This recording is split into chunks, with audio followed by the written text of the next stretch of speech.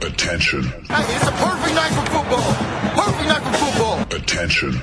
Das sind die Sofa-Quarterbacks mit der Sportradio 360.de Extravaganza zur National Football League. Overtime nicht ausgeschlossen, aber garantiert 4 Quarter mit exzellentem Passspiel, bemerkenswerten Rushes und roten Flaggen, die unsere Special Team Coaches den Umpires entgegenschleudern.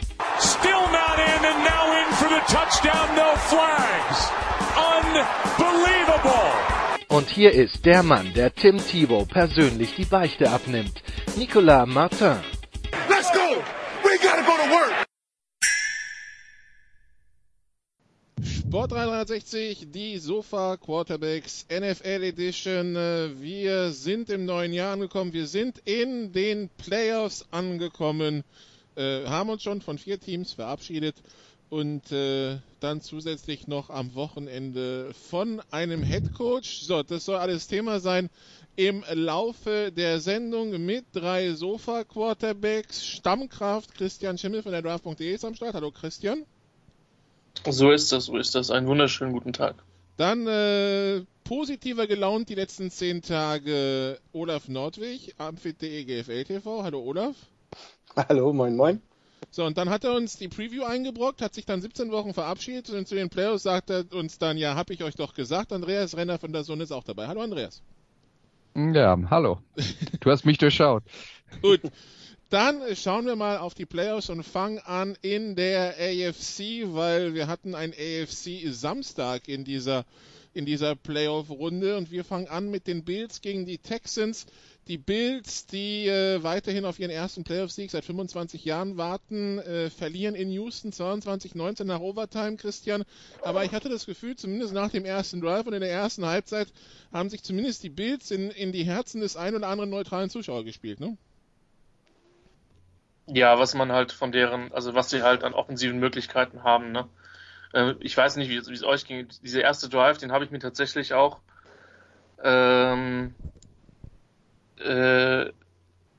sorry. Eingerahmt und übers Bett gehängt? Ja, aber genau, ich hatte mich gefragt, warum haben sie in diesem ersten Drive so alles gezeigt? Weil da war dieses Play zum Touchdown. So, das ist halt so das Ding, wo ich halt, also ich meine, vielleicht sind sie davon ausgegangen, hey, wir werden eh nicht viel scoren, also scoren wir am besten am Anfang, um Houston unter Druck zu setzen. Aber das fand ich schon bemerkenswert, weil da waren, ich meine, sie haben ja dann ein paar Sachen, die sie dann in diesem ersten Drive gemacht haben, auch weitergemacht. Vor allen Dingen diese Quarterback-Runs mit Josh Allen, die relativ effektiv waren. Was vor allen Dingen auch daran lag, dass Josh Allen nach wie vor kein überragender Quarterback ist, wenn es darum geht, den Ball zu werfen. Also das hat mich verwundert. Wie gesagt, McDermott macht da seit 2 Jahren für mich einen der besten Coaching-Jobs in der NFL. Und die haben ihr Team in der Off-Season komplett umstrukturiert, viele Neuzugänge geholt. Das Team musste erstmal zusammenwachsen. Ich glaube, dass da in Buffalo durchaus eine Mannschaft zusammenwächst, die vielleicht auch 2020 dann mal die Division gewinnen kann. Also ich kann dir die Frage eigentlich, also aus meiner Sicht beantworten. Ich war recht begeistert, genau, dass sie das getan haben, diese Plays rausgehauen. So gehst du in ein Playoff-Spiel. Gleich dem Gegner das Momentum wegnehmen, zu zeigen, wir sind hier, wir versuchen alles, um zu gewinnen. Und es hat sozusagen die ganze erste Halbzeit, haben sie Houston dann bei 0 gehalten, hätten eigentlich noch besser scoren können und das war der Game. Also für mich ganz klar, diese Taktik ist voll aufgegangen, gleich von Anfang an sich in die Position zu bringen und dann zu sehen, wie am Ende reicht es. Ich meine, ist so wie so ein 400-Meter-Lauf von Erwin Skamral, die meisten kennen ihn nicht mehr, der immer wie blöde losgesprintet ist und zum Schluss ins Ziel gefallen ist, weil er nicht mehr konnte. So in etwa, aber das hat eigentlich ganz gut funktioniert. Ist das Fazit also, Andreas, dass Buffalo aus der Dominanz in der ersten Halbzeit dann zu wenig Punkte gemacht hat? So oft wir das in den letzten Tagen und Wochen es übrigens in verschiedenen Spielen NFL und College gesehen haben. Ja, also sie haben am Ende verloren, deswegen haben sie nicht genug Punkte am Anfang gemacht. Es ist halt immer das Problem, wenn du eine relative Dominanz hast und gehst dann in die Halbzeitpause, so wie es in dem Fall war, und hast dann einen Touchdown-Drive und danach machst du noch 2 Field Goals statt einem weiteren Touchdown. Solange der Gegner halt noch innerhalb von 16 Punkten ist und das mit 2 Scores aufholen kann, bist du halt wirklich bis im Zweifelsfall 5 Minuten vor Schluss immer noch unter Druck und deswegen war der Vorsprung halt nicht entscheidend. Aber wenn ich das recht mitbekommen habe, und ich habe jetzt nicht so viele Buffalo-Spiele in dieser Saison gesehen, aber ist das doch eine Spezialität von ihnen, dass die Coaches offensiv ganz gut skripten, unter der Woche die richtigen Spielzüge raussuchen und dann zu Beginn der Partie jeweils relativ erfolgreich sind. Also ich glaube, so ganz neu war das nicht.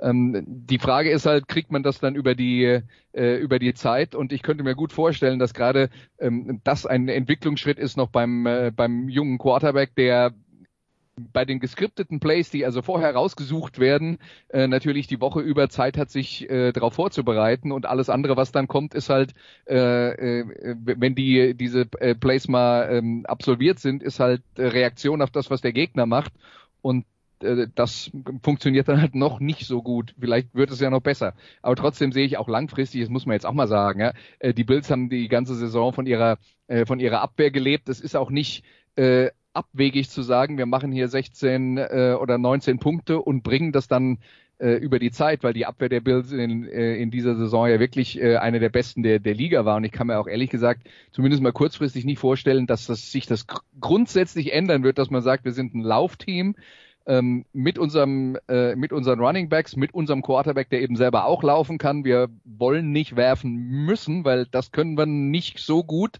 Und da habe ich auch meine Zweifel, ob das mit Josh Allen jemals grandios wird. Und dann muss eben die Defense so ein Spiel gewinnen, was halt in dem Fall nicht geklappt hat, weil es stand halt Deshaun Watson auf der anderen Seite, sorry. Ja, und dass er vielleicht mit den nicht vorbereiteten Sachen nicht so klarkommt, hat Josh Allen, glaube ich, in den letzten 2 Minuten recht eindrucksvoll bewiesen. Ja, Christian, es gab dann eine Aufholjagd von Deshaun Watson. Das war dann irgendwie so Superman, der aufs Feld kommt und dann erstmal so richtig und das Heft in die eine Hand nimmt, und man hatte das Gefühl, es will ihm plötzlich alles gelingen, obwohl in der ersten Halbzeit diese Offense ja eigentlich gar nichts hatte, 4-mal gesackt worden. Was war für dich der Unterschied? Dass Deshaun Watson einfach irgendwann das Spiel übernommen hat, und ich glaube, egal was ihm die Coaches von draußen gesagt haben, lasse mich jetzt zu den Kritikern von Bill O'Brien zählen. Und ich finde, das hat dieses Spiel in der ersten Halbzeit auch wieder deutlich gemacht, als die Buffalo D-Line Houston wirklich dominiert hat. Gut, dafür kann O'Brien jetzt nicht zwingend was, weil die Spieler stehen auf dem Feld, aber man hat das schematisch relativ wenig übernommen. Und dann hat halt Watson übernommen. Und natürlich steht halt am Ende dieses eine Wahnsinnsplay, wo er sich aus 3 Sacks rausreißt. Wobei, ganz ehrlich, also in der GFL kritisiere ich da auch, dass der Cornerback dann nicht das Tackle macht, so, weil der Safety, das ist halt dann mehr auf den Hit aus, als tatsächlich einfach sauber zu rappen. Und Watson hat das ja im College schon gezeigt, dass er solche Spiele hatte, und dieses Jahr war er in seinen Leistungen auch stellenweise wechselhaft, aber das ist halt schon ein Typ für die besonderen Momente, und das war dann gestern einer. Vor einem Jahr, wissen wir alle, war das nicht so wirklich der Fall, aber er ist dann manchmal in der Zone, wo er ein sehr, sehr gutes Gefühl für die richtigen Entscheidungen hatte. Und man hat es natürlich dann auch geschafft, die Andrew Hopkins einzubinden, was im ersten Teil des Spiels überhaupt nicht geklappt hat. Und das ist dann halt der Unterschied, speziell wenn du dann halt nicht mehr scoren musst, weil Buffalo halt in der zweiten Halbzeit offensiv einfach kaum noch stattgefunden hat. Oder von dann gab es dieses Ende, wo man irgendwie nicht mehr so recht wusste, was da genau passiert ist. Man hatte schon ein bisschen das Gefühl, dass jegliche Planung irgendwie das Klo runtergespült wurde, ne?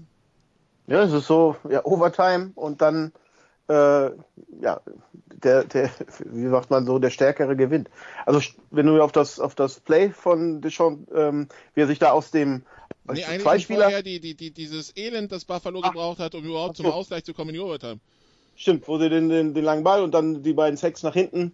Also das, was wir eben angesprochen haben, so das eigene, da ist Josh Allen noch nicht so weit, da die Ruhe zu bewahren oder die Übersicht zu bewahren und das nach vorne zu bringen. Und ich habe gezweifelt, dass sie den 4. überhaupt gehen. Hätte ich gedacht, bei der starken Defense hätte man vielleicht das noch machen können. Und gut, am Ende der Ausgleich dann doch noch auf irgendeine Weise dann hingekriegt. Aber da war eigentlich das Spiel schon fast so gut wie verloren für die Bills nach dem guten Start. Genau, also es gab 3 Optionen, Andreas, nach dem ersten Sack quasi. Das war dann 4. und 27. Man konnte ausspielen, man hätte, das wäre glaube ich ein 60-Jahrer gewesen, kicken können oder man hätte punten können.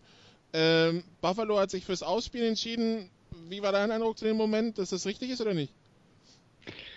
Also ich hätte gesagt, das Field Goal war 55 gewesen, ja? Hast du gerade gesagt, 60, ne? glaube ich, weil es war 55, es 60. war 55 ohne das Grounding und 60 mit dem Grounding. Ich schaue nochmal nach, Okay. wie viel genau es gewesen wäre.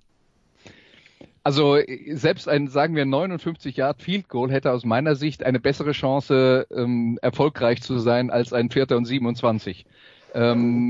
Deswegen glaube ich eigentlich, dass die sinnvollste Variante gewesen wäre, zu punten und sich auf seine Defense zu verlassen. Auch wenn man natürlich, also das ist jetzt ein Argument, aber auf der anderen Seite kann man sagen, naja, die Buffalo Defense hat ja jetzt am Ende auch so ihre Probleme gehabt mit den Houston Texans. Deswegen ist das jetzt auch nicht die alles glücklich machende Variante und ich vermute mal, sie haben sich gedacht, wenn sie das Field Goal kicken, da waren ja dann noch um die 2 Minuten zu spielen, geben wir den Ball nochmal zurück und dann geht das vielleicht ins Auge. Trotzdem fällt es mir halt schwer zu glauben, dass 4. und 27 ausspielen in dem Fall tatsächlich deine beste Option ist, aber ich bin auch nicht für die Analytics bei den Buffalo Bills zuständig, also wer weiß, vielleicht hat Sean McDermott ja irgendeiner ins Ohr geflüstert, dass das die beste Idee wäre. 4. und 27 die letzten Jahre kann man sich an die Packers erinnern, an die Chargers, sorry Christian, aber ansonsten ja, oder? Nö, ich wollte nur bewundern, dass Andreas und ich diesmal einer Meinung sind, was das Playcalling angeht. Okay. Wie man es hätte machen können. Sind durch die gleiche Schule gegangen. Was natürlich keiner auf dem Plan hatte, wahrscheinlich ist, dass sich Allen für 19 Yards sacken lässt in dem Play. Sprich, dass der Ball dann quasi direkt in die Hälfte von Buffalo zurückgeht an Houston. Dann gab es, Christian, ein 4. und 1 an der Buffalo 30 für Houston. Houston wollte es beenden und ist dafür gegangen, statt ein 47 Yard Field Goal zu probieren. Wie siehst du die Entscheidung da? Ja, also man muss natürlich immer gucken, dass man die Sachen nicht zu sehr ergebnisabhängig macht, sondern prozessabhängig macht. Jetzt, also in dem Moment fand ich es richtig, dafür zu gehen. Ich sag's mal so. Ja, mir ging es halt in der Phase des Spiels ähnlich. Natürlich ist das eine Einschätzung mit absolut unvollständigen Informationen, womit wir uns halt immer hier rumschlagen müssen. Traurig genug, dass wir nicht in der Vorbesprechung der Texans Offense in der entsprechenden Situation waren. Von daher, ich bin schon eher ein Fan von proaktivem Coaching und von daher war ich da auch der Meinung, dass das durchaus jetzt der richtige Moment ist, das zu tun. Auch wenn die Frage ist, was traue ich Buffalo in dem Moment noch zu, so, meine Defense hat dann ganz gut gespielt, aber ja, das ist, ich verstehe den Call und und würde den auch so bestätigen. Auch wenn, wie gesagt, sowas wäre dann nochmal spannend, sich dann irgendwie in 5 Jahren nochmal hinzusetzen und zu überlegen, was hat jetzt alles in diesem Call gespielt. Weil da sind so viele Variablen drin. Aber ich fand's gut und der Prozess hat dann in dem Fall auch mal zu einem entsprechenden Resultat geführt. Ich denke, man muss halt sich tatsächlich, und Christian hat es ja schon angedeutet, man muss sich halt frei davon machen, immer nur zu gucken, was am Ende dabei rauskommt. Denn wenn ich eine Situation habe, wo mir die Wahrscheinlichkeit sagt, 70% bekomme ich ein positives Resultat und 30% bekomme ich ein negatives Resultat, dann kann ich mich nicht hinterher wundern, wenn es schief geht, weil 30% ist halt immer noch relativ viel. Ja, also da sind mir die Reaktionen darauf dann meistens doch zu ergebnisorientiert, aber das betrifft alle Sportarten. Die Leute regen sich halt auf, wenn es nicht funktioniert und dann ist halt der Coach schuld, aber das ist wir wollen ja hoffentlich ein bisschen anders sein. Ja, ich meine, es waren 47 Jahre und da wissen wir in der NFL, das ist auch längst keine Garantie. Von daher kann ich es verstehen, dass man dann sagt, okay, ich will's probieren, oder? Ja, und dazu kommt ja noch, das Spiel wäre ja noch nicht vorbei gewesen. Genau, das Spiel wäre vorbei gewesen. Also an der 10-Yard-Linie würde ich sagen, okay, dann kick einfach, aber an der 30, ja, kann ich, also bei 4. und ganz kurz, war ja 1 oder weniger, kann ich sagen, gut, mach es. Von daher, also ich habe mit dem Call jetzt kein Problem. Hat halt das Spiel ein bisschen verlängert, Olaf. Ne? Also wie sieht es bei dir aus mit dem Call? Ja, also wären sie erfolgreich gewesen, wäre das Spiel wohl zu ihren Gunsten so gut wie durch gewesen. Das war ja das Ding dahinter. Insofern ja, also ich bin ja da dann doch eher der Fan des nicht zu konservativ callen und von daher definitiv hätte ich das da auf jeden Fall auf den 4 und 1 gegangen. Hat sich ja eigentlich bisher ganz gut angetan gehabt und dann, ja, passiert halt und gut für die Bills, aber die hatten ja auch vorher gezeigt, dass sie nicht unbedingt jetzt nochmal den Ball übers Feld marschieren konnten. Insofern hat das vielleicht auch nochmal in diese Erwägung reingezogen, dass man sagte, ja, lass es uns probieren, dann haben wir das Spiel und wenn nicht, müssen die auch erstmal kommen. Sie haben es dann getan, sie haben zum Ausgleich geschossen, es ging in die Overtime und dann gab es dieses magische Play von Deshaun Watson, Christian, wo man sich weiterhin fragt, wie er nicht umgehauen wurde. Ne? Aber danke an den zweiten Buffalo-Defender. Ja, der hat eine entscheidende Rolle beigespielt und wie gesagt, wenn der Defensive Back, der als erstes da ist, einfach nochmal eher aufs Tackling als auf den Hit geht. Aber es ist halt in so einem Moment, es ist schwer, da jemandem was vorzuwerfen, weil der Blitz war super. Ja, der kam zu einem Zeitpunkt, als Watson ihn nicht gesehen hat und es gibt Momente im Sport, die sind nicht erklärbar. Und das ist halt einer von denen. Und Buffalo war da jetzt der Leidtragende. Auf der anderen Seite sind es, glaube ich, auch genau diese Momente, warum wir diesen Sport so außergewöhnlich finden. Oder generell Sport. Ja. Wenn jemand was tut, was absolut keiner vorhersehen kann, inklusive des Spielers selber, der in dem Moment gar nicht weiß, was da passiert, sondern einfach nur instinktiv handelt und dann in dem Fall von Watson auch das absolut Richtige tut. Und insofern eines der Plays, die man in den nächsten Jahren, wenn wir über auf jeden Fall die Wildcard Playoffs und mit Sicherheit über die Historie der Houston Texans reden, ganz oft gezeigt werden wird und eine ganz große Relevanz hat und die dann letztlich auch das Spiel gewonnen hat.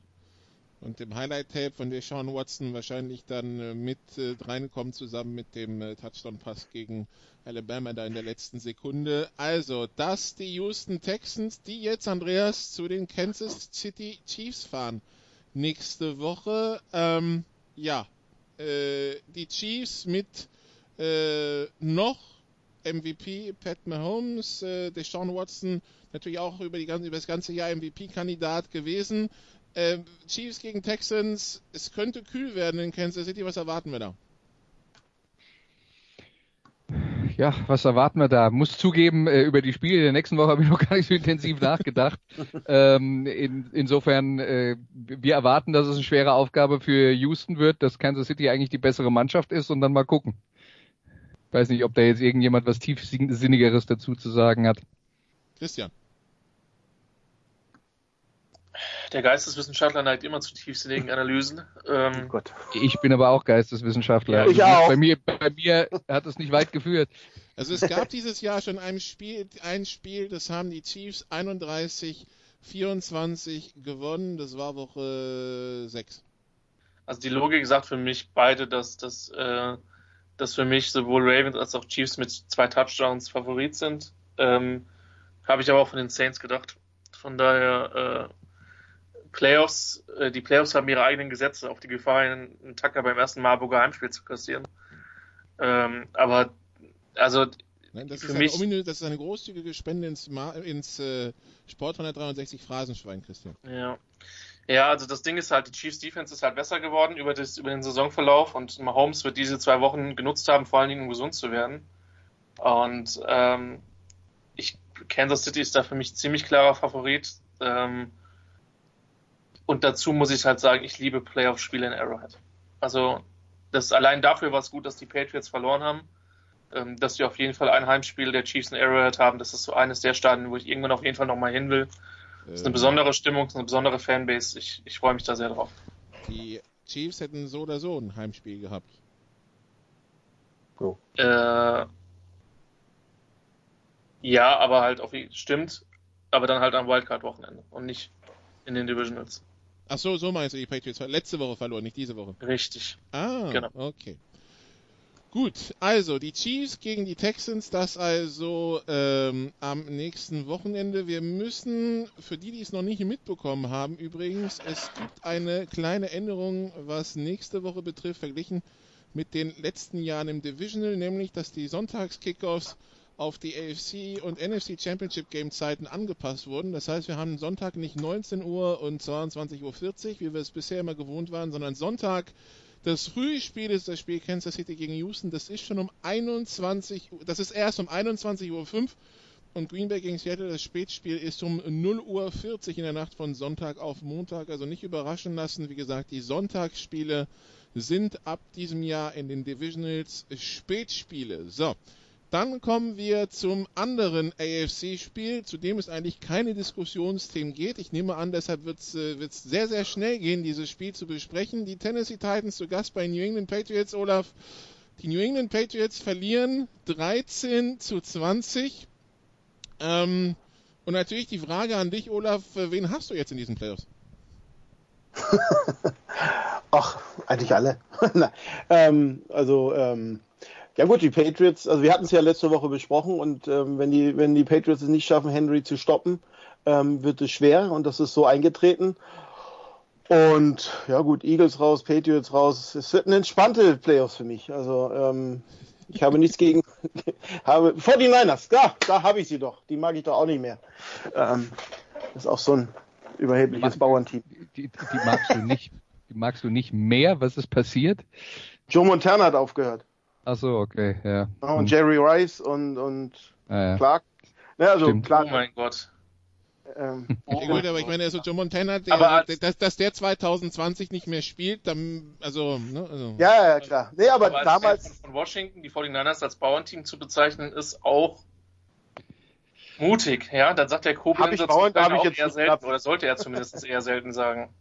Nein, also ich bewundere bei den 49ers den Turnaround, den sie schnell geschafft haben und das kann man natürlich und sie haben einen sehr guten Headcoach, der gut ausgebildet wurde bei seinem Team vorher und von daher... du meinst bei Atlanta? vorher, noch unter seinem Vater. Aber egal, wir dreht mir sowieso jedes Wort im Munde rum. Also, es sind entspannte Playoffs und ich hätte es auch natürlich den Patriots ein bisschen in gewisser Weise gegönnt, weiterzukommen. Das Spiel zusammen. Natürlich, immer war.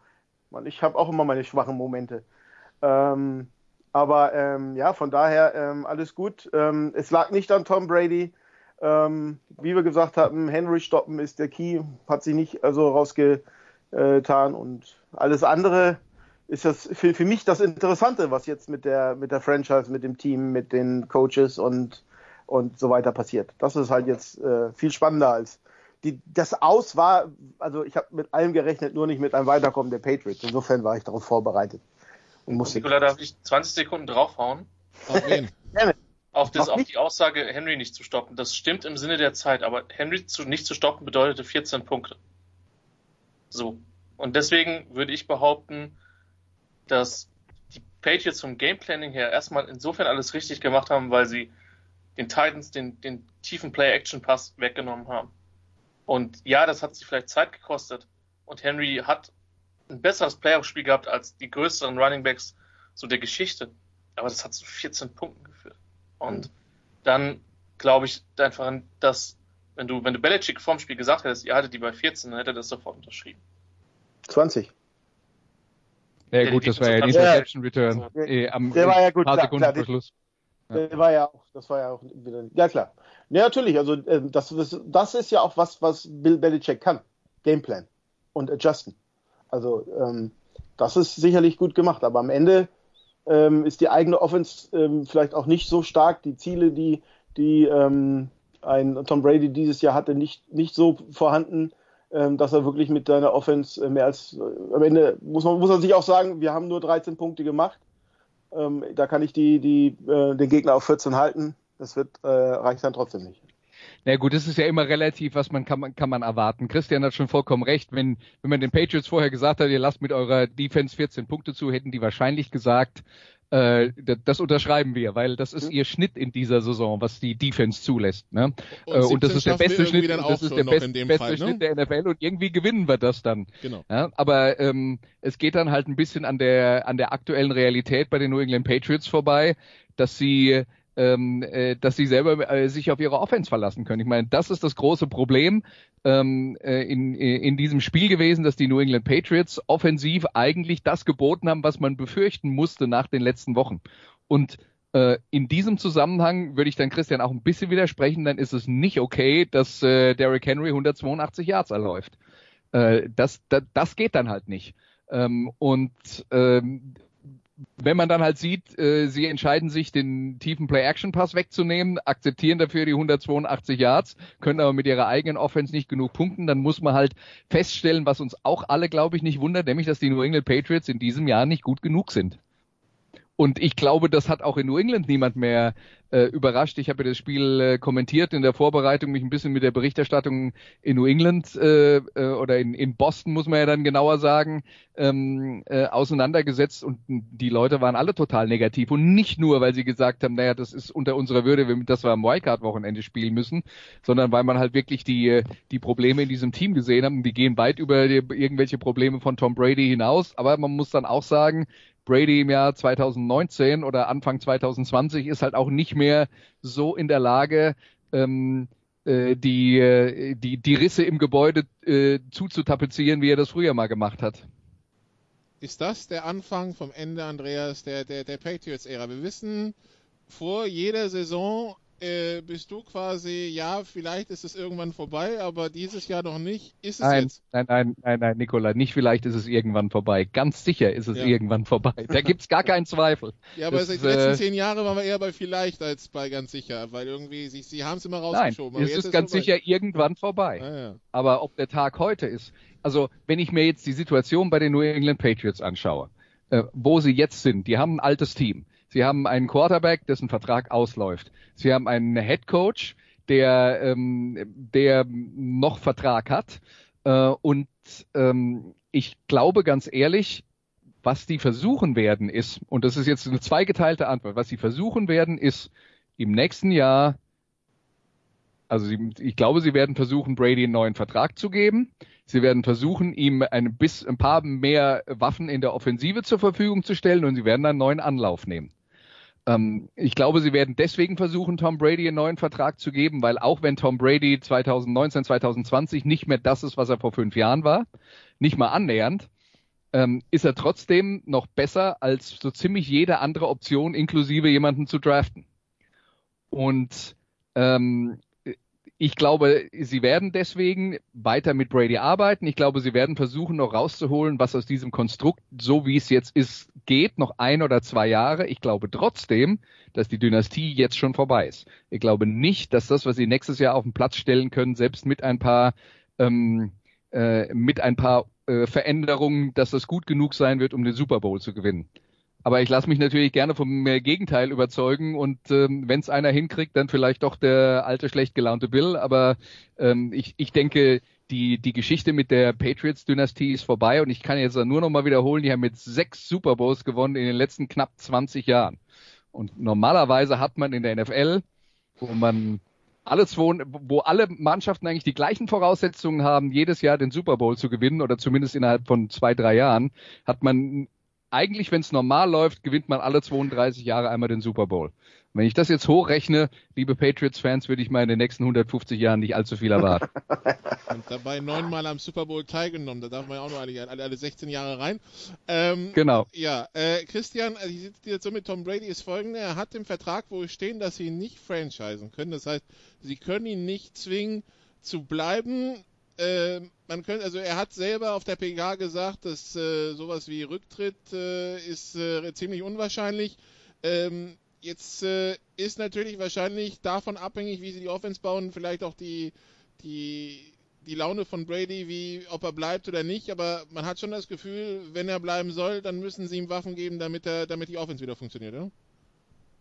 Ja, die Frage ist halt tatsächlich, ob er.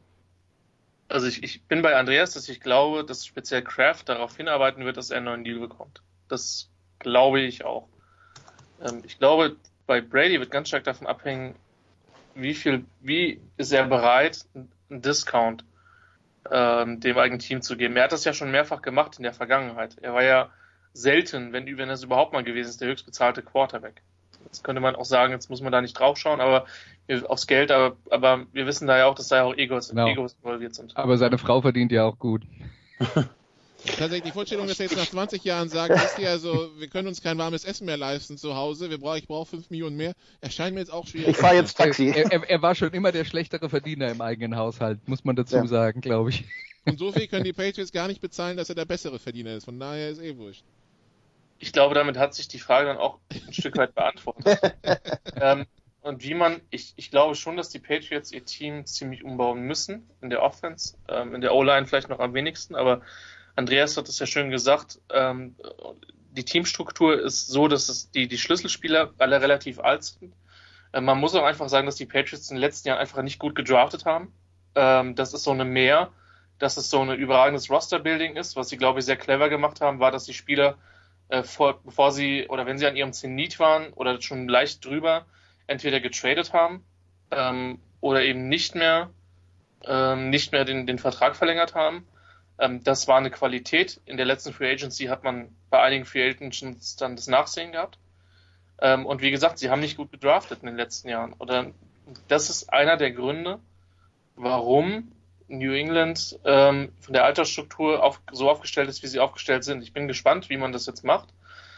Ich kann mir gut vorstellen, dass sie beispielsweise im Draft wieder so diese klassischen Moves machen, wieder nach hinten zu traden und mehr Picks zu bekommen und dann Spieler zu entwickeln. Und dann ist die Frage, wie viel Cap Space sie dann entsprechend vorausgesetzt oder welche Spieler sie dann aus ihrem eigenen Team dann erstmal signen und wie viel Cap Space dann noch da ist, um das Team wirklich umbauen zu können. Das wird eine spannende Frage und es dürfte eine der spannendsten Off-Seasons in Foxborough werden seit sehr, sehr langer Zeit. Also vor allen Dingen, weil mein Gefühl ist, dass da einfach noch sehr viel offen ist und die jetzt einfach erstmal nach einer Pause, nach einer Besinnungspause einfach miteinander reden müssen. Eins ist sicher, Bill Belichick ist nicht sentimental. Und ich glaube mittlerweile auch, dass er nicht bei Brady sentimental ist. Natürlich hat er gesagt, das sind Jets, bla bla blub. Aber wir wissen ja alle, dass es die Gerüchte um diesen Garoppolo-Trade gab, dass Belichick eigentlich eher auf ihn setzen wollte. Und Kraft das verhindert hat. Inwiefern das stimmt, ist schwer zu beurteilen. Aber wenn Belichick der Meinung ist, dass Maßnahme A die richtige ist, dann wird er sich für Maßnahme A einsetzen, egal welche Beziehungen da im Zweifel dranhängen. Dafür ist er einfach der Coach, der ist und der dann letztlich auch die entsprechenden Titel geholt hat. Olaf, wenn Tom Brady den Markt testen wollte, was glaubst du, wer würde ihm Angebote machen?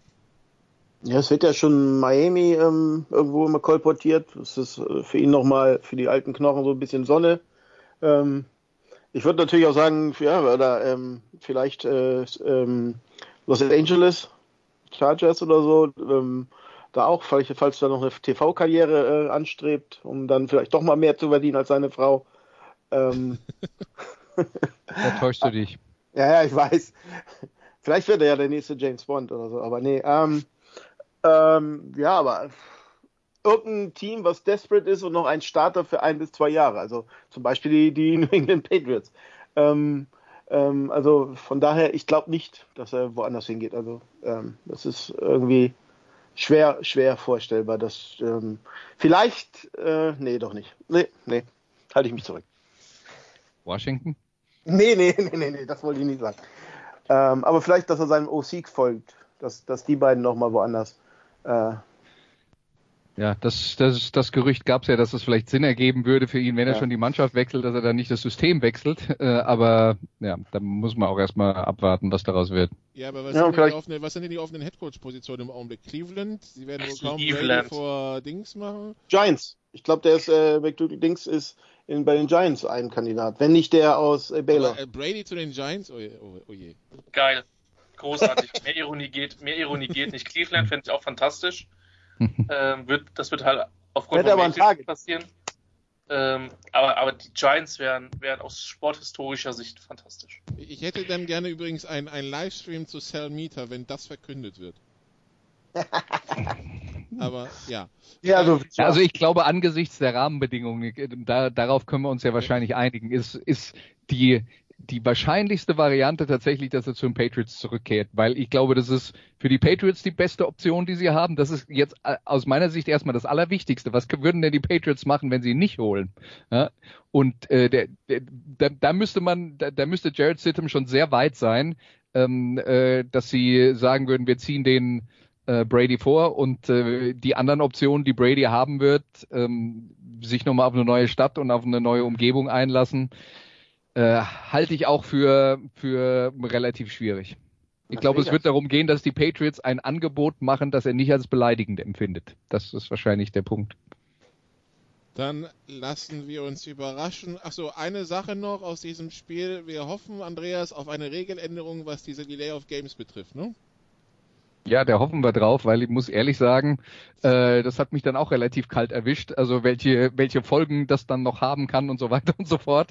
Und ich plaudere jetzt da mal aus dem Nähkästchen. Normalerweise, also es ist ja immer so, dass wenn wir so ein Spiel kommentieren, wir haben zwar nur das gleiche Bild, das der Zuschauer auch hat, aber wir haben die Option, in den amerikanischen Kommentar reinzuhören. Was manchmal schlicht und einfach deswegen gut ist, weil im Stadion öfter mal Dinge passieren, die der Regisseur gar nicht einfängt, und dann muss man mal nachhören, was jetzt da eigentlich gerade passiert ist, damit man das auch einigermaßen wiedergeben kann. Aber in dem Fall habe ich dann tatsächlich mal, also ich höre sonst nie beim amerikanischen Originalkommentar rein, weil mich das kirre macht, wenn mir einer aufs Ohr quatscht die ganze Zeit.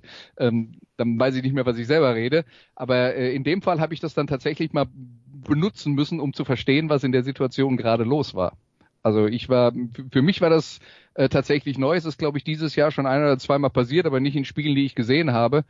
Also was mir dann zum Beispiel nicht klar war, ist, dass es ist halt für den Zuschauer total unattraktiv, 2 Minuten allen stehend dabei zuzuschauen, wie Flaggen nacheinander fliegen und die Uhr einfach runterläuft. Das ist halt der Punkt, wo du denkst, deswegen, deswegen wird das mit Sicherheit auch nicht von längerer Dauer sein. Ne? Auf der anderen Seite verstehe ich natürlich, dass man sagt, wir wollen nicht bei allen Penalties die Uhr anhalten, weil es gab ja mal eine konzertierte Aktion der NFL, dass man gesagt hat, wir wollen dafür sorgen, dass diese Spiele nicht so elendlang sind, weil es die Sache halt unattraktiver macht.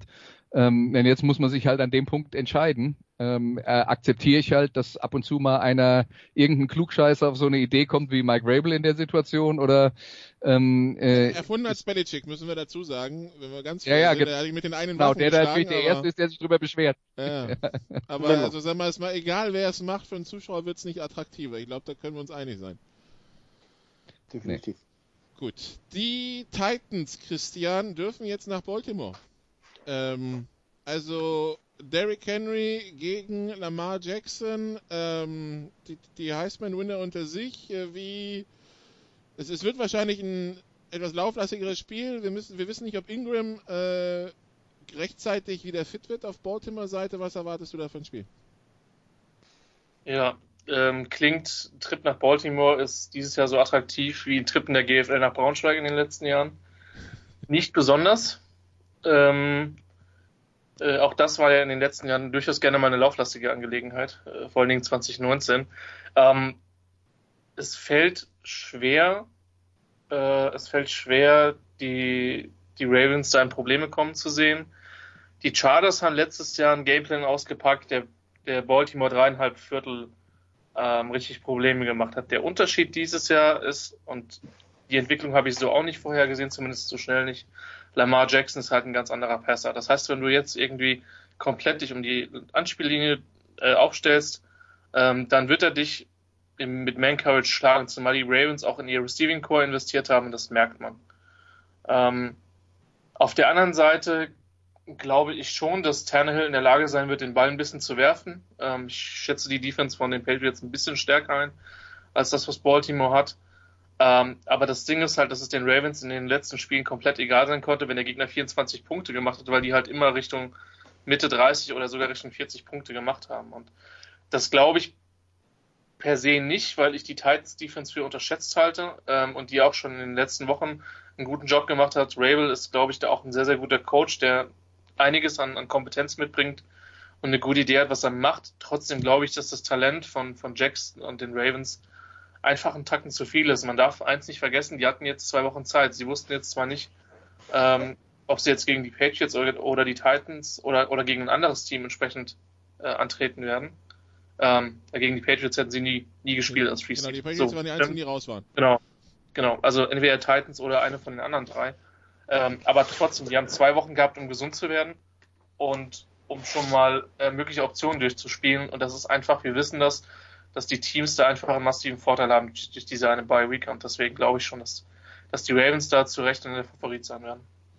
Das Spiel in der Nacht von Samstag auf Sonntag um 2:15 Uhr morgens. Ja, Andreas, das sind jetzt aber auch nicht die ultimativ erfahrenen Playoff-Quarterbacks, wobei das hat ja dieses Wochenende auch nicht wirklich eine Rolle gespielt. Also Lamar Jackson dann in seinem zweiten Start, Ryan Tannehill auch in seinem zweiten Start.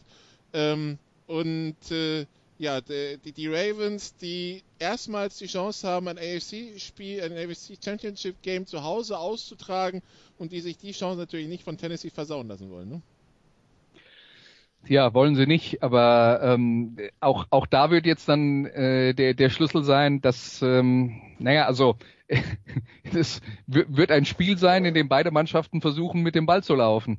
Und zwar sehr intensiv und das heißt, wir kommen früh ins Bett, das ist doch eine gute Nachricht. Ja, vielleicht, wenn es nicht zu viele, wenn es nicht zu viele Videoschiedsrichterunterbrechungen gibt. Wenn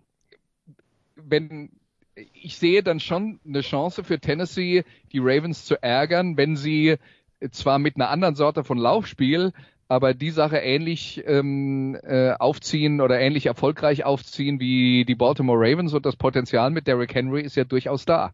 Ja, also wenn der in dem Spiel auch wieder so um die 150 Yards erläuft, dann könnte ich mir schon vorstellen, dass das ein langer Abend für die Baltimore Ravens Defense dann auch wird, und dann hat Tennessee aus meiner Sicht schon auch eine Chance. Olaf? Ja, dem ist eigentlich kaum noch was hinzuzufügen. Also ich sehe die Ravens, wenn alles normal läuft, klar vorne, und für mich sind sie auch heißer Kandidat für mehr. Aber eine gewisse Restchance räume ich den Titans auf jeden Fall ein. Gut, dann kurze Pause und dann sprechen wir über die NFC. Bis gleich.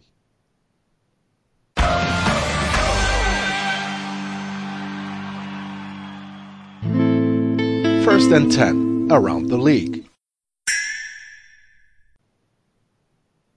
Teil 2 der Sofa Quarterbacks NFL mit Andreas Renner, mit Olaf Nordwig, mit Christian Schimmel. Wir sprechen über die NFC, und bevor wir über das Drama in den Playoffs sprechen, sprechen wir über das Drama in Dallas. Jahrelang eine weltweit verfolgte Serie, jetzt neu aufgelegt als Telenovela, Olaf, über die letzte Woche. Nachdem die Cowboys letzte Woche aus den Playoffs geflogen sind, waren sich alle einig, Jason Garrett, das war's. Und alle haben es für Montag erwartet. Dann gab es ein Meeting. Man hat sich vertagt auf Dienstag. Dann gab es ein weiteres Meeting. Man hat sich vertagt auf, man weiß nicht wann. Dann kam Silvester. Dann hat man sich nochmal getroffen. Es gab keine Info. Dann kam ESPN mit Eduardo um die Ecke mit, ja, man hat sich getrennt, aber irgendwie dann doch nicht. Am Freitag hieß es, Marvin Lewis ist zum Vorstellungsgespräch da. Am Samstag Mike McCarthy, aber irgendwie ansonsten nichts Neues. Man stellt sich auch ein bisschen skurril vor, wenn Jason Garrett dann noch sitzt und quasi den potenziellen Neuen schon gezeigt ist, wie das Büro so aussieht. Am Sonntag kam dann früh raus, ja, Jason Garrett weigert sich einfach nicht mehr Headcoach zu sein, und jetzt am heutigen Montag kommt raus, der neue Headcoach heißt wohl Mike McCarthy, nachdem man gestern während des Eagles-Spiels, so quasi in dem Slot, wo eigentlich die Cowboys sich hätten vorstellen können zu spielen, seit die Trennung von Jason Garrett bekannt gegeben hat. Was für ein Theater. Ja, sehr gut zusammengefasst. Also es war ja schon bei der Aufnahme der letzten Sendung, wo wir eigentlich darauf gewartet haben, wann kommt das Ergebnis, und dann immer weiter gesprochen. Aber es zeigt so ein bisschen, Jason Garrett ist jetzt 20 Jahre in dieser Franchise, 9 Jahre davon als Head Coach. Es ist natürlich ein langes ist sehr zusammengewachsen, denke ich mal, das Ganze. Auch die Relations mit Jones und sowas.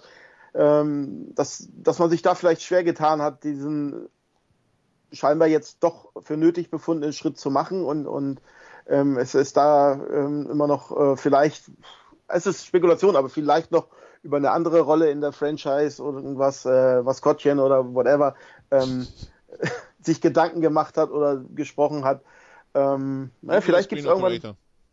Ja, genau, vielleicht gibt es da nochmal irgendwas Secret Tapes, die dann so ein Sextape oder sowas da rauskommt. Was da jetzt in den ganzen Meetings so besprochen wurde. Aber ja, er war immer mal, er war nie wirklich unumstritten, sage ich mal so. Hat eigentlich in der Regular Season immer sehr gut abgeliefert. Die Playoffs haben ihn jetzt wahrscheinlich die Weiterbeschäftigung gekostet. Und aber man hat dann mit McCarthy einfach auch wieder einen geholt, der auch sein ganzes bisherige Coaching-Leben bei einem Verein verbracht hat. Sozusagen parallel dazu muss man sehen, wie das dann aufgeht in Dallas. war Head Coach jahrelang in Green Bay, davor war er in San Francisco unter anderem, ich glaube auch bei den Saints, wenn ich mich nicht täusche. Mike McCarthy, also so die Gerüchteküche, beziehungsweise so sind sich alle Analysten in den USA sicher, der neue Head Coach der Dallas Cowboys, Dak Prescott. Das ist doch heute schon bestätigt worden. Okay, Ja, ich ist schon bestimmt. Ich hatte nur Reports gelesen, nicht irgendwie keine Dallas offizielle News. Also ESPN und Pro Football Talk haben es beide schon vermeldet und NFL.com auch. Okay, gut. Dann ist das also durch. Jetzt muss also Dak Prescott einen neuen Vertrag bekommen. Mike McCarthy und Dak Prescott, Christian, kann das funktionieren? Das kann gut funktionieren. Ich glaube, Prescott ist schon jemand, der sich auf das System eines offensiven Coaches einlassen kann. Soll ja die Gerüchteküche, also ich bin sehr überlegen, welches Medium das veröffentlicht hat, aber es gab einen sehr bemerkenswerten Artikel, ich glaube vom Bleacher Report, kurz nachdem McCarthy gegangen ist, wo dann die Spannung zwischen ihm und Rodgers sehr, sehr deutlich geworden sind. Und für McCarthy ist es aus Quarterback-technischer Sicht, wenn man sich nur 2019 betrachtet, ein klarer Aufstieg. Denn Prescott hat schlicht und ergreifend die deutlich bessere Saison gespielt und ich glaube, wenn man von Cowboys Seite etwas mutiger gecallt hätte in vielen Stellen, dann wäre da vielleicht auch noch punktemäßig ein bisschen mehr möglich. Generell, diese Cowboys-Saison war ja eine einzige Achterbahnfahrt zwischen desaströsen Auftritten wie in Chicago und gegen die Bills und Thanksgiving und dann verprügelt man zwischendrin mal die Rams ganz ohne Probleme. Also wirklich schlau geworden bin ich da nicht draus. Ich glaube, McCarthy scheint sich ja auch in gewissen Bereichen weitergebildet zu haben, Stichwort Analytics. Und er hat zumindest gezeigt, dass er über Jahre einen offensiven Contender bauen kann. Wir wissen ja aus Green Bay, dass er immer diese Isolation Routes bevorzugt. Dann würde ich sagen, dann müsste man vielleicht noch ein bisschen in die Receiver-Gruppe in Dallas investieren, weil außer Amari Cooper hat er jetzt diese absolut riesen Difference-Maker da nicht. So eine Gallup hat sich zu einem entwickelt. Aber das kann spannend werden. Wir wissen auch nicht, was hat McCarthy im Jahr gemacht. Wie sieht ihr das vielleicht? Also er hat sich ja tatsächlich weitergebildet, ne? Nur was dabei rauskommt, das wissen wir nicht. Das wissen wir nicht und wir wissen halt auch noch nicht, behält er jetzt beispielsweise Kellen Moore, den OC, oder gibt es da noch Personalveränderungen? Das ist noch offen. Das kann gut gehen. Ich finde, es ist ein sehr typisches Hiring für Jerry Jones, da sich, sag ich mal, jemanden zu holen, den du, bei dem du, oder sag ich mal so, der, sag ich mal, wie die sichere Lösung aussieht. Und jetzt kein Risiko wie, weiß nicht, Matt Rule oder andere. Und der dritte Punkt ist, wir wissen natürlich nicht, wen er nicht bekommen hat. Ne? Also wir wissen nicht, ob Lincoln Riley abgesagt hat oder nicht, der Oklahoma Head Coach, aber kann gut werden, aber es sind noch so viele Personalentscheidungen zu treffen. Das wird sehr, sehr spannend werden, was da in Dallas passiert. Und es ist ungewöhnlich schnell gegangen für die Cowboys, als die damals Wade Phillips geholt haben. Das hat ja wochenlang gedauert. Die haben sie gefühlt 20 Leute interviewt, bevor sie den geholt haben. Hier Marvin Lewis und Mike McCarthy und fertig. Und Mike McCarthy, über den man hört, dass er das ganze Jahr gearbeitet hat, Andreas, um sich ein bisschen neu zu erfinden. Wir werden gespannt sein, ne? Werden wir auf jeden Fall. Ich glaube, das, was in Green Bay zu Problemen geführt hat, was dazu geführt hat, dass er in der Kritik stand dort, und wir haben ja schon von den vielen Isolation Routes geredet, dass da nicht so arg viel geschemt war, sondern dass man sich mehr oder weniger darauf verlassen hat, dass die Receiver auf der Außenseite schon alle ihre 1-gegen-1-Duelle gewinnen werden. Das wird, glaube ich, nicht mehr reichen. Und die Frage ist halt, ein bisschen Rodgers-Magie nochmal obendrauf, ne? So als wie ja, die Rodgers-Magie hat er ja dann eben auch nicht mehr. Das wäre dann eine Prescott-Magie, die, ich glaube, wenn beide ihr Potenzial ausspielen, ist da bei Rodgers ein bisschen mehr Magie als bei Dak Prescott. Wenn man sich das dann unterm Strich anschaut, ist es auf jeden Fall interessant. Ist ja auch die Frage, ob McCarthy, der ja teilweise oder über weite Strecke in Green Bay Playcaller war, ob er das dann in Dallas dann auch wieder macht oder ob er zum Beispiel Kellen Moore behält. Also das muss man mal sehen. Und bei aller Kritik am Playcalling von den Dallas Cowboys ist auch die Frage, hat Kellen Moore das so gecallt, weil er das so wollte oder weil es die Vorgabe vom Cheftrainer war? Das sind ja alles Dinge, die können wir von außen gar nicht so gut beurteilen. Irgendwie habe ich am Freitag, glaube ich, irgendwo gelesen, dass Jason Garrett irgendwie auch sein Verbleiben damit dokumentiert hat, ja, ich habe hier Trainer geholt, die ihr wolltet und dann haben die nicht funktioniert und da könnt ihr mich ja nicht für feuern. Irgendwie in die Richtung ging es dann wohl. Aber ja, gut, also so viel zu den Dallas Cowboys. Wir kommen zu den Teams, die wirklich in den Playoffs stehen oder zumindest gestanden haben. Letzte Woche, Andreas, habe ich die beiden Kollegen hier gefragt, wem sie einen langen Playoff-Run zutrauen von den 8 Teams, die wir in der Wildcard-Runde sehen New werden. Orleans. Was? New Orleans. Genau. Hat natürlich wunderbar funktioniert. Du hast die gleichen Experten diesmal wieder eingeladen. Ja, jetzt will er uns ja zerlegen, ja? Jetzt sollst du uns ja zerlegen. Also sollst du uns jetzt ja zeigen, warum es. Jetzt mal Hand aufs Herz, Andreas. Vor dem Spiel Saints, Vikings waren wahrscheinlich auch für dich die Saints Favorit, oder?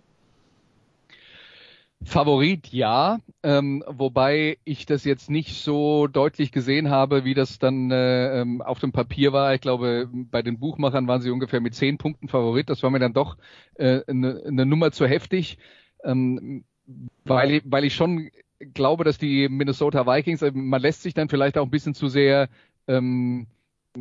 leiten vom letzten Spiel, das die Vikings gespielt haben. Die Vikings haben gerade in der zweiten Saisonhälfte schon eine ganze Menge von guten Leistungen gebracht und sie haben mit Dalvin Cook eine echte Waffe, auf die man setzen kann. Bei den Receivern ist es jetzt auch so gewesen, also wenn Thielen, Diggs und Kyle Rudolph da sind, kann man damit auch arbeiten, nur Adam Thielen hat ja im Spiel in Green Bay zum Beispiel noch komplett neben sich gestanden, war wahrscheinlich noch nicht 100%ig fit nach Verletzung und da waren schlicht und einfach nicht genug Waffen. Aber wenn die alles haben, was sie auf den Platz stellen können und die sind alle einigermaßen fit, dann ist das eine gute NFL-Offense gepaart mit einer sehr guten Defense oder einer potenziell sehr guten Defense, die sie auch für dieses Spiel jetzt ein paar Sachen haben einfallen lassen, wie zum Beispiel ihre guten Pass-Rusher eben nicht über die Außenseite kommen zu lassen, sondern die Mitte attackieren zu lassen gegen Drew Brees. Und dann hatte ich schon den Verdacht, wenn die Vikings personell gut aufgestellt sind, dass das dann ein Spiel ist, das nicht eine klare Angelegenheit für die Saints ist. Und für die Saints ist natürlich frustrierend, dass sie jetzt zum 3. Mal hintereinander quasi im letzten Spielzug einer Partie Playoff-Spiel verloren haben. Und mit Sicherheit auch frustrierend, dass Drew Brees jetzt ausgerechnet in diesem Spiel eigentlich wahrscheinlich sein schlechtestes Spiel des Jahres hatte. Ja, Christian, also Drew Brees war gefühlt ganz wenig Faktor in dem Spiel. Drew Brees, beziehungsweise dann auch gepaart wahrscheinlich mit der Offense-Line von den Saints, die wahrscheinlich letzte Nacht schlecht von Everson Griffin und Daniel Hunter geträumt haben, ne, Christian? Wobei die Line ja eigentlich zu den Besten in der Liga zählt.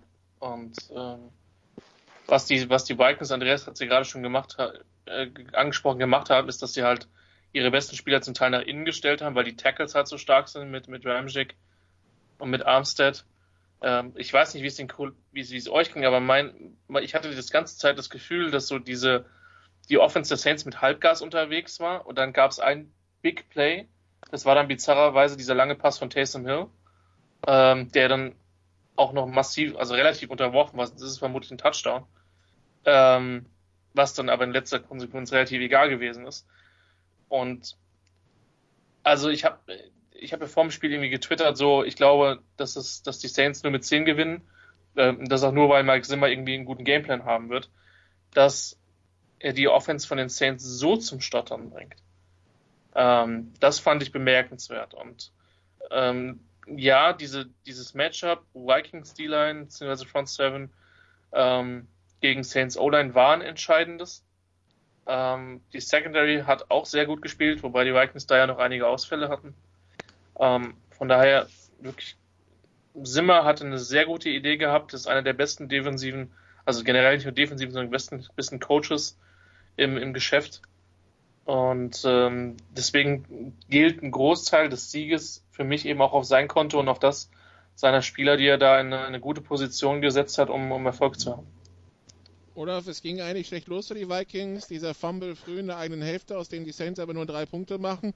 Und ab da haben sich die Vikings in dieses Spiel wirklich reingearbeitet und reingefressen. Und ich fand die Halbzeitführung und den Sieg insgesamt auch, aber auch schon die Halbzeitführung nie unverdient. Also die Vikings haben echt vieles richtig gemacht, was ihnen so viele nicht zugetraut haben. Man darf nicht vergessen, die amerikanischen Medien waren schon letzte Woche auf dem Punkt, wenn Mike Zimmer verliert, ist er dann raus.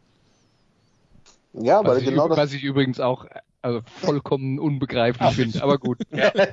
Ja, aber das war letzte Woche großes Thema. Ja. Und damit wurde er auch zum Kandidat in Dallas, wenn er raus, also so weit ging schon, ja. Aber Olaf. Ja, vielleicht schmeißen ihn nach dem Super Bowl-Titel dann auch raus. Also, nee, natürlich, also wie wir schon gesprochen haben, also die Vikings haben alles richtig gemacht. Kirk Cousins hatte sein bestes Playoffs-Spiel seiner Karriere. Die Saints sind nicht nur Drew Brees, ich fand auch das Coaching, so Clock-Management und so war grenzwertig. Also nicht das, was die Saints die ganze Saison gezeigt haben. Also es spielte einfach alles irgendwie für die Vikings. Und wie du sagtest, ja, sie haben auch schon verdient das Spiel dann nach dem 0-3 dann irgendwann gedreht. War ein bisschen auch ein zäher Kampf, aber dann und dann am Ende auch wenn es in der Overtime dazu gebraucht hat, aber auch wie sie es dann in der Overtime gewonnen haben, oder Kirk Cousins dann da auch das Ding rausgehauen hat, hervorragend. Und das freut mich für Kirk Cousins, definitiv. Es war das beste Playoff-Spiel seiner Karriere, was war es, das zweite? Naja, mit den Redskins hatte er, glaube ich, 1, 2, ja. Das hatten wir, glaube ich, letzte Woche kurz auch irgendeiner im Nebensatz fallen lassen, ne, dass er auf die großen Spiele nicht so kann, also so den Tony Romo macht. Und da hat er jetzt mal eindrucksvoll bewiesen, was wirklich in ihm steckt. Und dass er auch ich glaube, das war auch das im Kommentar jetzt bei RAN oder so, Monday Night, hat er auch bisher nicht das abrufen können, was ein Potenzial in ihm steckt. Und das war jetzt so hat jetzt wirklich doch mal gezeigt, auch dass er das Spiel eine Mannschaft führen kann übers Feld, beziehungsweise zu einem Sieg in einem so prominenten Spiel. Darf ich übrigens hier kurz noch eine Sache loswerden, die mich schon die ganze Zeit stört in den letzten Wochen bei dem Thema Kirk Cousins gewinnt keine großen Spiele. Der wird dann als Beweis genommen, dass er 0-9 in Monday Night Spielen ist. Jetzt, wenn er mir vor 10 Jahren erzählt hätte, der gewinnt keine Monday Night Spiele, sage ich, okay, das sind dann die großen Spiele in der regulären Saison. Aber seit NBC den Deal hat mit Sunday Night Football, sind die Top-Spiele der NFL immer Sunday Night und Monday Night ist so das ist manchmal ein gutes Spiel, aber die meiste Zeit ist es halt ein normales NFL-Spiel oder nicht viel mehr als ein normales NFL-Spiel. Wenn das jetzt also der Beweis ist, dass er keine großen Spiele gewinnen kann, dann frage ich mich schon, und ich weiß nicht, vielleicht ist ja jemand der Meinung, dass es dann was mit der Uhrzeit zu tun hat, um die er spielt, wenn er dann die Abendspiele nicht gewinnen kann, dass er dann nicht so gut ist, aber das ist irgendwo wird's mir dann halt so blöd. Es gibt tatsächlich eine Statistik nach Anstoßzeit One Eastern und später. Da ist One Eastern viel besser als später. Aber Christian, die Quarterback-Win-Statistik, wir wissen, weil seine Heimspiele halt auch normalerweise um One Eastern stattfinden, weil er in Washington lange gespielt hat. Und in Minnesota, die sind ja auch noch auf dem Ostflot, genau. Christian, genau. Die Quarterback-Win-Statistik, generell eine, die dich dein Herz jedes Mal höher schlagen lässt. Ich vermute mal, die Quarterback-Win-Statistik nach Uhrzeit ist dann so die Kirsche auf dem Kuchen, oder? Ja, es ist doch schön, dass wir im 21. Jahrhundert leben und alle Zugang zu diesen Zahlen haben. Die Interpretation dieser Zahlen steht ja dann jedem frei. Ich tue mich damit schwer. Ich lehne Quarterback-Wins ab. Was ich tatsächlich interessant fand, ist, dass er einfach zum Teil eine katastrophale Bilanz gegen Teams mit einem Winning Record hatte. Das, finde ich, ist ein Stück weit anwendbar, aber halt auch nur minimal, weil halt ein Quarterback auch nur letztlich, klar ist ein großer Teil einer Mannschaft, aber halt auch bei weitem nicht der entscheidende, und dann müsste man halt noch viel mehr in die Spiele gehen und gucken, was hat denn eigentlich dazu beigetragen und wie hat er denn da wirklich gespielt. Diese Geschichten mit Anstoßzeiten oder hat am jeden dritten Sonntag, wenn Ostern war, für 400 Yards geworfen. Ja. zu Statistik gehört auch eine Sample Size und was waren das jetzt, 9 Spiele oder was, da würde ich sagen, das ist keine große Sample Size. Also das kommt noch dazu, mal abgesehen davon, dass ich die Statistik tatsächlich für ziemlich irrelevant halte. Okay, die New Orleans Saints, Andreas, waren, so hatte ich das Gefühl, Everybody's Darling vor den Playoffs, das gefährlichste Team gerade offensiv. Die sind jetzt raus, dieses Vikings-Team, das sie rausgehauen hat. Ist es ein Team, also wie gefährlich kann das dem Rest werden, der jetzt noch da ist, insbesondere jetzt erstmal den 49ers, weil das ist ihr nächster Gegner? Ja, auch da wird man vermutlich nicht drum herum kommen zu sagen, naja, San Francisco ist in diesem Duell Favorit, ganz klar. Ja? Aber die Minnesota Vikings waren vor der Saison eine Mannschaft, die für mich zum erweiterten Favoritenkreis auf den Super Bowl-Sieg gehört hat. Immer unter der Voraussetzung, dass sich nicht 12 Stammspieler gleichzeitig verletzen, so wie es in Philadelphia passiert ist, aber da reden wir ja gleich noch drüber.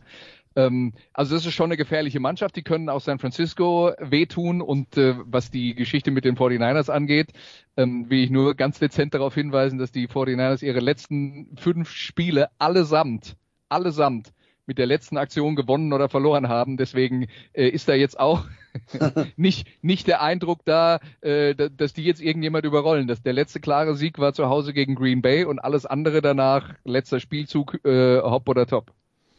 Und teilweise mit Millimeter und ganz viel Glück, wie wir letzte Woche gelernt haben. Ja, oder gegen Atlanta in der gleichen Situation mit ganz viel Pech, weil die Zentimeter, die sie gegen Seattle hatten, haben sie gegen Atlanta nicht gehabt. Und das Saints-Spiel war ja auch herausragend.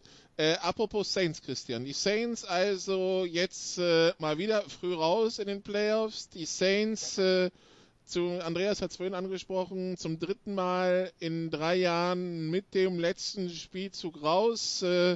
Wieder natürlich, also ganz ohne Kontroverse geht's bei den Saints ja nicht. War es für dich Offensive Pass-Behinderung am Ende oder nicht?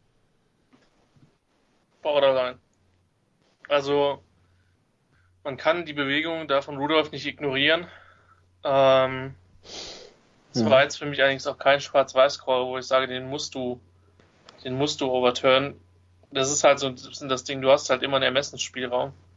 Auch Football-Schiedsrichter haben den. Ich glaube, wenn die Flagge fliegt, dann ist es schwer, sich drüber zu beschweren.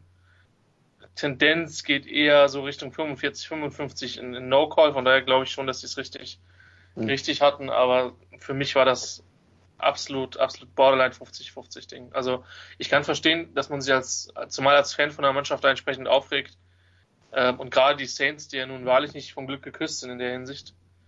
Aber es war bei weitem nicht so klar wie letztes Jahr. Also ich glaube, wir sind hier schon auch an dem Punkt, wo man dann sagen muss, im Fußball würde man sagen, ist vertretbar. Und was viele Leute dann gar nicht verstehen, ist, vertretbar bedeutet häufig, sowohl das eine als auch das andere wäre vertretbar. Das heißt, es ist nicht klar falsch. Und Christian hat es ja schon gesagt, das sehe ich auch so, dass man in diesem Fall hätte vertreten können, eine Flagge zu werfen, aber sie nicht zu werfen, war auch keine klare Fehlentscheidung. Ja, also gestern Abend war ich noch ganz anderer Meinung, aber inzwischen, klar, wäre es eine Flagge gewesen, dann wäre sie nicht zurückgenommen worden. Ist es keine Flagge jetzt gewesen, dann wurde auch keine hinzugefügt sozusagen per Videoref, sondern es war halt nicht wirklich zu überturnen. Was mich aber eher gewundert hat, das war ja das Mismatch da auf Rudolph, das sah man ja schon an der Line of Scrimmage und dass da die Saints nicht noch reagiert haben und also für mich war klar, der Ball geht da in die Ecke zu Rudolph und die nutzen das Mismatch auch körperlich von der Größe her aus. Und dass sie da nicht noch irgendwie drauf reagiert haben und noch irgendwas umgestellt haben, Timeout genommen haben, weiß nicht, ob sie noch eins hatten, das war auch für mich so ein Ding, wo ich sagte, ey. Also Overtime hatten sie definitiv noch Timeouts. Ja, weil sie es sah halt hart nach Isolation aus. Also ich habe es ja gestern getwittert, finde ich es ein bisschen schade, dass die Vikings für das fand ich mit die furchtbare Sequenz im Spiel. Dieses Inside Run, Toss, Outside, Fade. Also so, welche 3 Plays hat ein Offensive Coordinator auf jeden Fall im Playbook? Weiß ich nicht, hätte ich mir was anderes gewünscht. Von daher, also die Vikings haben nicht viel größere Cornerbacks im Roster. Das ist so ein bisschen das Problem. Ein Linebacker ist da vermutlich nicht zu langsam. Aber mich hat überrascht, dass sie, als sie das gesehen haben, auch kein Timeout genommen. Damit hätte ich gerechnet und dann vielleicht noch ein Safety irgendwie rüberstellen oder so, weil, also klar, wenn sie dann irgendwie auf der Trip-Seite irgendwie eine Combo spielen, da einen Touchdown machen, cool, aber du hast schon recht, das sah einfach, wenn man ein bisschen öfter Football guckt, das ist einfach sehr, sehr stark, der Thailand isoliert auf der Seite. Dann wird auch der Ball mit dem Fade hingehen. Genau, das war dann tatsächlich ausnahmsweise mal der offensichtliche Spielzug, der halt nicht jedes Mal kommt, aber in dem Fall hatten alle Sofa-Quarterbacks da recht, die das gesehen haben. Christian, wie geht's weiter in New Orleans? Auch Drew Brees. Vertrag läuft im Frühjahr aus. Also Peter King hat im Football Morning in America geschrieben, dass er sich im Sommer mit ihm unterhalten hätte. Und das klang sehr stark danach, dass er noch weitermachen will und auch länger weitermachen will. Alle Äußerungen, die wir von Brees gehört haben, gingen auch in die Richtung. Für mich hat er auch auf einem anderen Level, sag ich mal, als Brady dieses Jahr gespielt, auf einem höheren Level. Und entsprechend ich kann mir gut vorstellen, dass er in New Orleans bleibt. Das ist er und Peyton, das ist einfach mit das perfekte Coaching und Spieler-Matchup. Und deswegen glaube ich, dass es wenig sinnig wäre, das zu beenden. Ich kann mir nicht vorstellen, also vielleicht probiert es jemand, ihm damit Geld zuzuballern, aber auch Brees hat Familie und er ist ja in New Orleans schon auch eine Ikone und es gibt sportlich keinen Grund, ihn abzusägen. Von daher, es würde mich sehr, sehr wundern, wenn der nochmal ein anderes Trikot, sag ich mal, in den nächsten 1, 2, 3 Jahren tragen würde. Andreas, auch Taysom Hill, der Vertrag läuft auch aus. Das lässt sich in keine Kategorie packen, was der für die Saints ist, ne? Lässt sich in keine Kategorie packen, was der für die Saints derzeit alles ist. Aber ich glaube ganz ehrlich, dass Sean Payton daran arbeitet, dass der Nachfolger von Drew Brees Taysom Hill ist. Also er hat das auch in den letzten Jahren schon ein paar Mal zumindest angedeutet, wenn er gefragt wurde, was ist denn, wenn Brees irgendwann mal aufhört. Dass sie dieses Jahr auf Teddy Bridgewater gesetzt haben, als Brees verletzt war, zeigt für mich zum einen, dass sie vielleicht denken, dass Hill noch nicht ganz so weit ist und zum anderen aber auch der Meinung sind, dass er vielleicht mit seiner Vielseitigkeit in der Offense so viele Rollen spielt, dass man ihn vielleicht nicht als Starting Quarterback haben will, damit er die anderen Sachen noch einbringen kann. Aber ich kann mir schon vorstellen, dass langfristig, und damit meine ich in 1 oder 2 Jahren, Taysom Hill der Nachfolger von Drew Brees ist, vorausgesetzt, er entwickelt sich halt als Passer so. Ich meine, im Moment kommt er ja für diese Trickspielzüge, mehr oder weniger Trickspielzüge rein, wenn die Defense nicht so richtig weiß, was er macht. Und selbst wenn er dann mal wirft, ist es aus Situationen, wo der Gegner denkt, er läuft jetzt. Aber ich finde, er hat in der Preseason in den letzten Jahren schon auch eine Entwicklung gezeigt. Also ich glaube, der hat eine Chance. Okay, also das zu Saints gegen Vikings und dann hatten wir noch das letzte Spiel zwischen den Philadelphia Eagles und den Seattle Seahawks und Olaf, irgendwann hatten wir dann nach der Verletzung von Carson Wentz Josh McCown auf Greg Ward, Boston Scott und Deontay Burnett. Das war halt irgendwie, man hat schon das Gefühl, das letzte Aufgebot der Eagles gehabt und dann verletzt sich Wentz auch noch früh in seinem ersten Playoff-Spiel und so viel Herz McCown auch gezeigt hat, irgendwie hat es nicht gereicht. Ja, klar, also das war dann natürlich der Verletzte zu viel, sag ich mal, vielleicht für die Eagles. Also Carson Wentz, es ist, wenn du in den Playoffs mit nach dieser Historie, sag ich mal, mit den ganzen Verletzungen und Backups spielst, und der dann sozusagen der Spielmacher, der das alles noch so zusammengehalten hat oder sich auch ein bisschen den Rhythmus hatte, dann den dann verlierst, dann ist es natürlich sehr, sehr schwer. Vor allem dann auch gegen Defense der Seahawks und ist schwer. Und wie gesagt, Josh McCown, wie sagt man so, ich tippe mal Head off vor Josh McCown, also auch, ich glaube, 5 Laufversuche für 23 Yards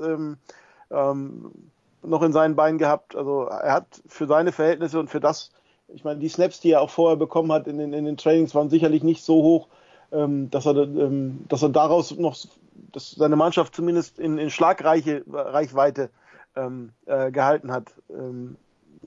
Respekt. Aber ja, es hat für die Eagles einfach nach dieser Saison und diesem Pech, was sie auf der Verletzungsseite hatten, das war einfach die Quintessenz, dass jetzt dann auch noch der Quarterback ausfällt. Das war irgendwie die Saison der Eagles. McCown, der unter der Woche ja auch noch irgendwie sein Highschool-Team trainiert, zumindest im Herbst, also war montags und freitags in North Carolina, um da coachen zu können. Ja, Andreas, wenn die Eagles jetzt auf diese Saison zurückblicken, angesichts der Verletzungssituation, in die Playoffs gekommen zu sein und gegen die Seahawks eigentlich bis zum Ende drin gewesen zu sein in diesem Spiel, kann man auch eigentlich schon fast schon als Erfolg sehen. So wie es gelaufen ist. Absolut. Also ich glaube, da ist wirklich nichts dabei, wofür man sich schämen muss, wenn du dir mal überlegst. Da hat der Backup-Quarterback gespielt, der Nummer 1 Running Back ist verletzt, die 3 Top-Receiver sind allesamt nicht mit dabei und das in der Offense. Der Tight End wollen wir auch nicht vergessen, zumindest der Nummer 1 Tight End heftig angeschlagen, der sich so durchquält. Also es gibt einfach einen Punkt, da kann man nicht nur irgendwelche Typen von der Straße holen und dann und man merkt keinen Unterschied. Das ist einfach nicht so. Gerade deswegen, weil die Philadelphia Eagles aus meiner Sicht schon einiges an Potenzial haben und immer noch eine gute Mannschaft sind, aber das größte Problem für die Saison gesehen war, sie haben schon richtig erkannt, sie haben ein ernsthaftes Speed-Problem in der Offense und das haben sie versucht zu lösen mit Deshaun Jackson, der dann ein Spiel gemacht hat, danach verletzt war, dann für einen Drive zurückkam, danach wieder verletzt war und dann den Rest der Saison verpasst hat. Und das ist ein Problem, das müssen sie angehen und das Defensive Backfield auch aufgrund von Verletzungen hatte zu kämpfen in den letzten Wochen immer wieder und da waren sie schon auch anfällig.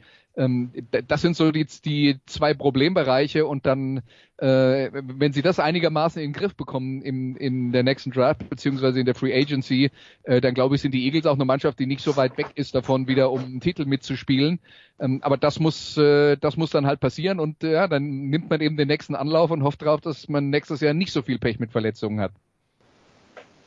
Christian, gibt es noch irgendwas über die Eagles hinzuzufügen oder wollen wir uns über die Seahawks unterhalten? Nö, ich finde, das haben die beiden alle wunderbar zusammengefasst. Ich würde in die Lobeshymnen, vor allen Dingen den Coaching-Staff der Eagles damit einstimmen. Es war eine super Leistung und ich würde sagen, we're on to Seattle. Okay, dann rüber zu Seattle. Christian, wir wissen, du hast immer ein gewisses kritisches Auge, was das gerade das offensive Playcalling von Seattle betrifft. Wussten sie dich gestern zu überzeugen? Nein, also das ist mal ganz ehrlich zu sagen. Ich fand, sie wussten mich genau in einem Spot zu überzeugen. Das war der 3. und, weiß nicht, 10 oder 8. Kurz vor Spielende, der das Game dann entschieden hat, wo halt Wilson einfach Metcalf da eine Chance gibt. So, und das war der Play-Call, wo ich mir gedacht habe, hätte ich Carroll und Schottenheimer in der Kombination nicht zugetraut. Aber sonst fand ich, dass sie das Spiel, ja, also mal abgesehen davon, dass halt Cox die Mitte halt dominiert hat und dadurch halt gegen eine Seattle-Line, die wir wissen, nicht zu den allerbesten in der NFL zählt, echt an den Rand des Wahnsinns getrieben hat. Aber wenn man sich Andreas hat die verletzte Situation in Philadelphia schon aufgeschrieben. So, die beiden O-Liner, die ja noch gefehlt haben, die können wir auch noch damit reinnehmen. Und deswegen hätte Seattle für mich eigentlich die Qualität haben müssen, das Spiel deutlicher und klarer zu entscheiden. Und defensiv haben sie da einen guten Job gegen eine offensichtlich relativ limitierte Eagles Offense gemacht. Ich hätte ihnen aber gerade in so einem Matchup deutlich mehr Punkte zugetraut. Und ich meine, gut, wer weiterkommt, hat recht, aber das Wie war jetzt auch eher, also dass das Spiel alleine bis zur allerletzten Minute quasi noch offen ist, hätte ich unter den Umständen mit einer Verletzung von Wentz und eben auch den vielen Inaktiven so nicht vorhergesehen. Von daher gut, dass sie weitergekommen sind, aber ich glaube, dass da noch einfach viel, viel, viel, viel Potenzial ist, was noch nicht auf der Straße ist in Seattle. Olaf, wie hat Seattle auf dich gewirkt? Ja, also wie wir es prognostiziert haben und ja, was Christian gerade sagte, also da ist noch Potenzial, was sie aber dann beim nächsten Gegner abrufen müssen. Also das, vor allen Dingen, ich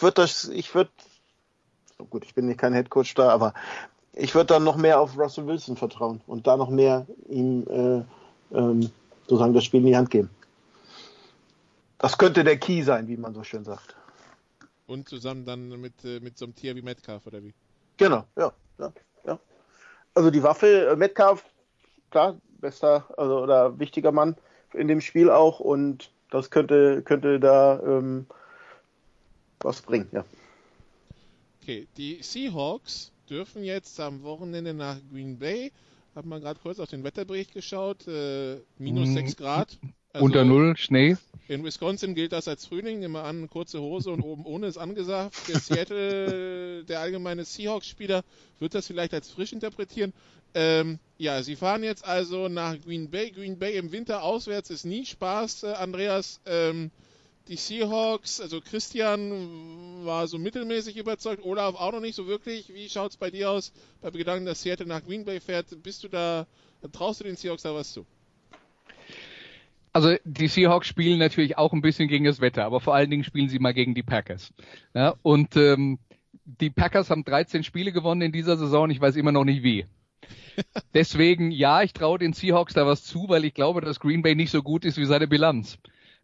Umgekehrt sehe ich natürlich auch, und da hat mich jetzt auch das Spiel in Philadelphia nicht von abgebracht, dass die Seattle Seahawks in der ersten Saisonhälfte deutlich besser waren als in der zweiten Saisonhälfte. Und ich bin mir nicht sicher, ob sich dieser Trend jetzt auf einmal umkehrt. Deswegen ist das ein Spiel, wo ich ganz ehrlich, also wenn du mich jetzt so fragst, würde ich eine Münze werfen, weil da halte ich tatsächlich alles für möglich. Und wir wollen jetzt auch nicht vergessen, die Seattle Seahawks haben natürlich in einer stärkeren Division gespielt als die Green Bay Packers, was zum Beispiel auch einen Unterschied in einer Bilanz dann am Ende erklären kann. Die Seahawks, die Packers, die zweimal an der Westküste untergegangen sind, Christian, sowohl bei den Chargers als bei den 49ers. Ansonsten, ja, die Cowboys geschlagen, gegen die Eagles verloren, die Vikings zweimal geschlagen. Gut, sie hatten dann auch sowas wie Giants und Lions auf dem Programm, klar, und Redskins. Packers, sie haben Heimspiel, sie sind 2 Spiele vom Super Bowl entfernt, also wenn sie nochmal zweimal gewinnen und Andreas weiß nicht, wieso sind sie Meister, beziehungsweise stehen sie im Super Bowl. Ja. Christian, ich glaube übrigens nicht, dass das passieren wird, also wenn du... Christian, aber gut. Hast du da mehr Vertrauen in die Green Bay als Andreas? Nee, absolut nicht. Ich glaube, das größte Vertrauen, was ich habe, ist der Gegner am kommenden Wochenende.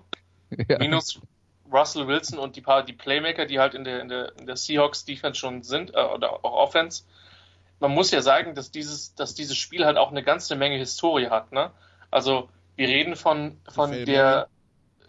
Die Fail Mary. Die Fail Mary mit den Replacement Refs, dann reden wir von diesem unfassbaren Comeback, inklusive des Onside-Kicks, des erfolgreichen.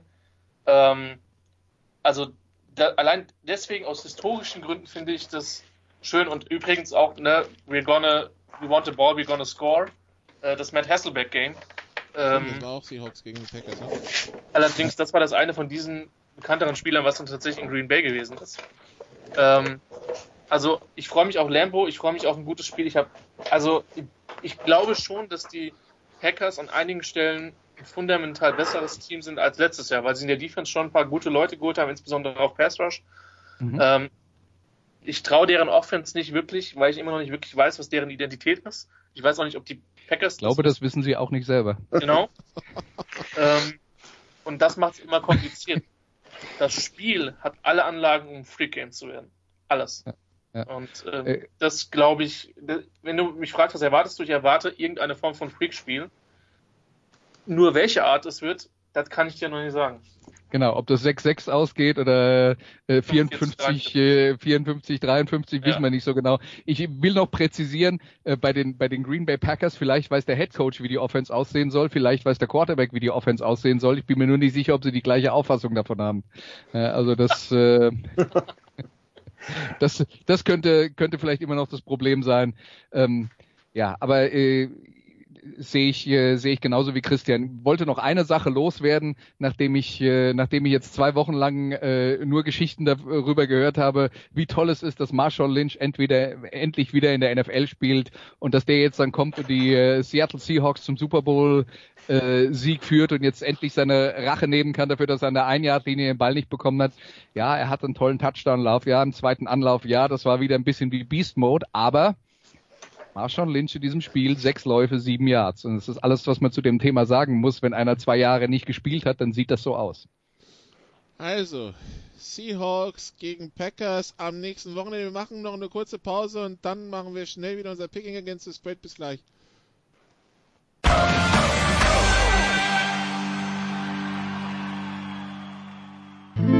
Bringing it home, der 4-Minute-Drill.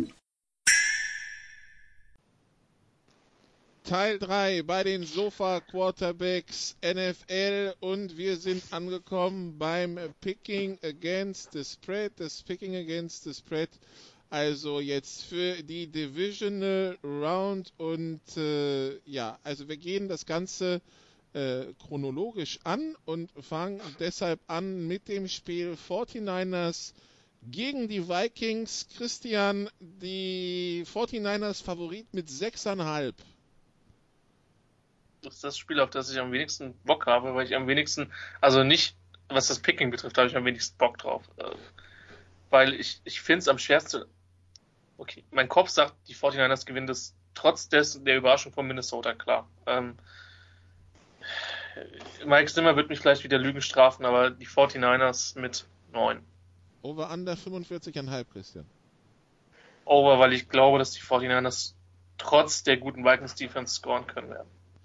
Okay, dann in der Nacht von Samstag auf Sonntag, 2:15 Uhr, Baltimore Ravens gegen Tennessee Titans. Die Ravens Favorit mit 9, Andreas. Oh, das Spiel, das ich kommentiere. Mit 9. Mit 9. Du hast also das Samstags 2:15 Uhr losgezogen, ja?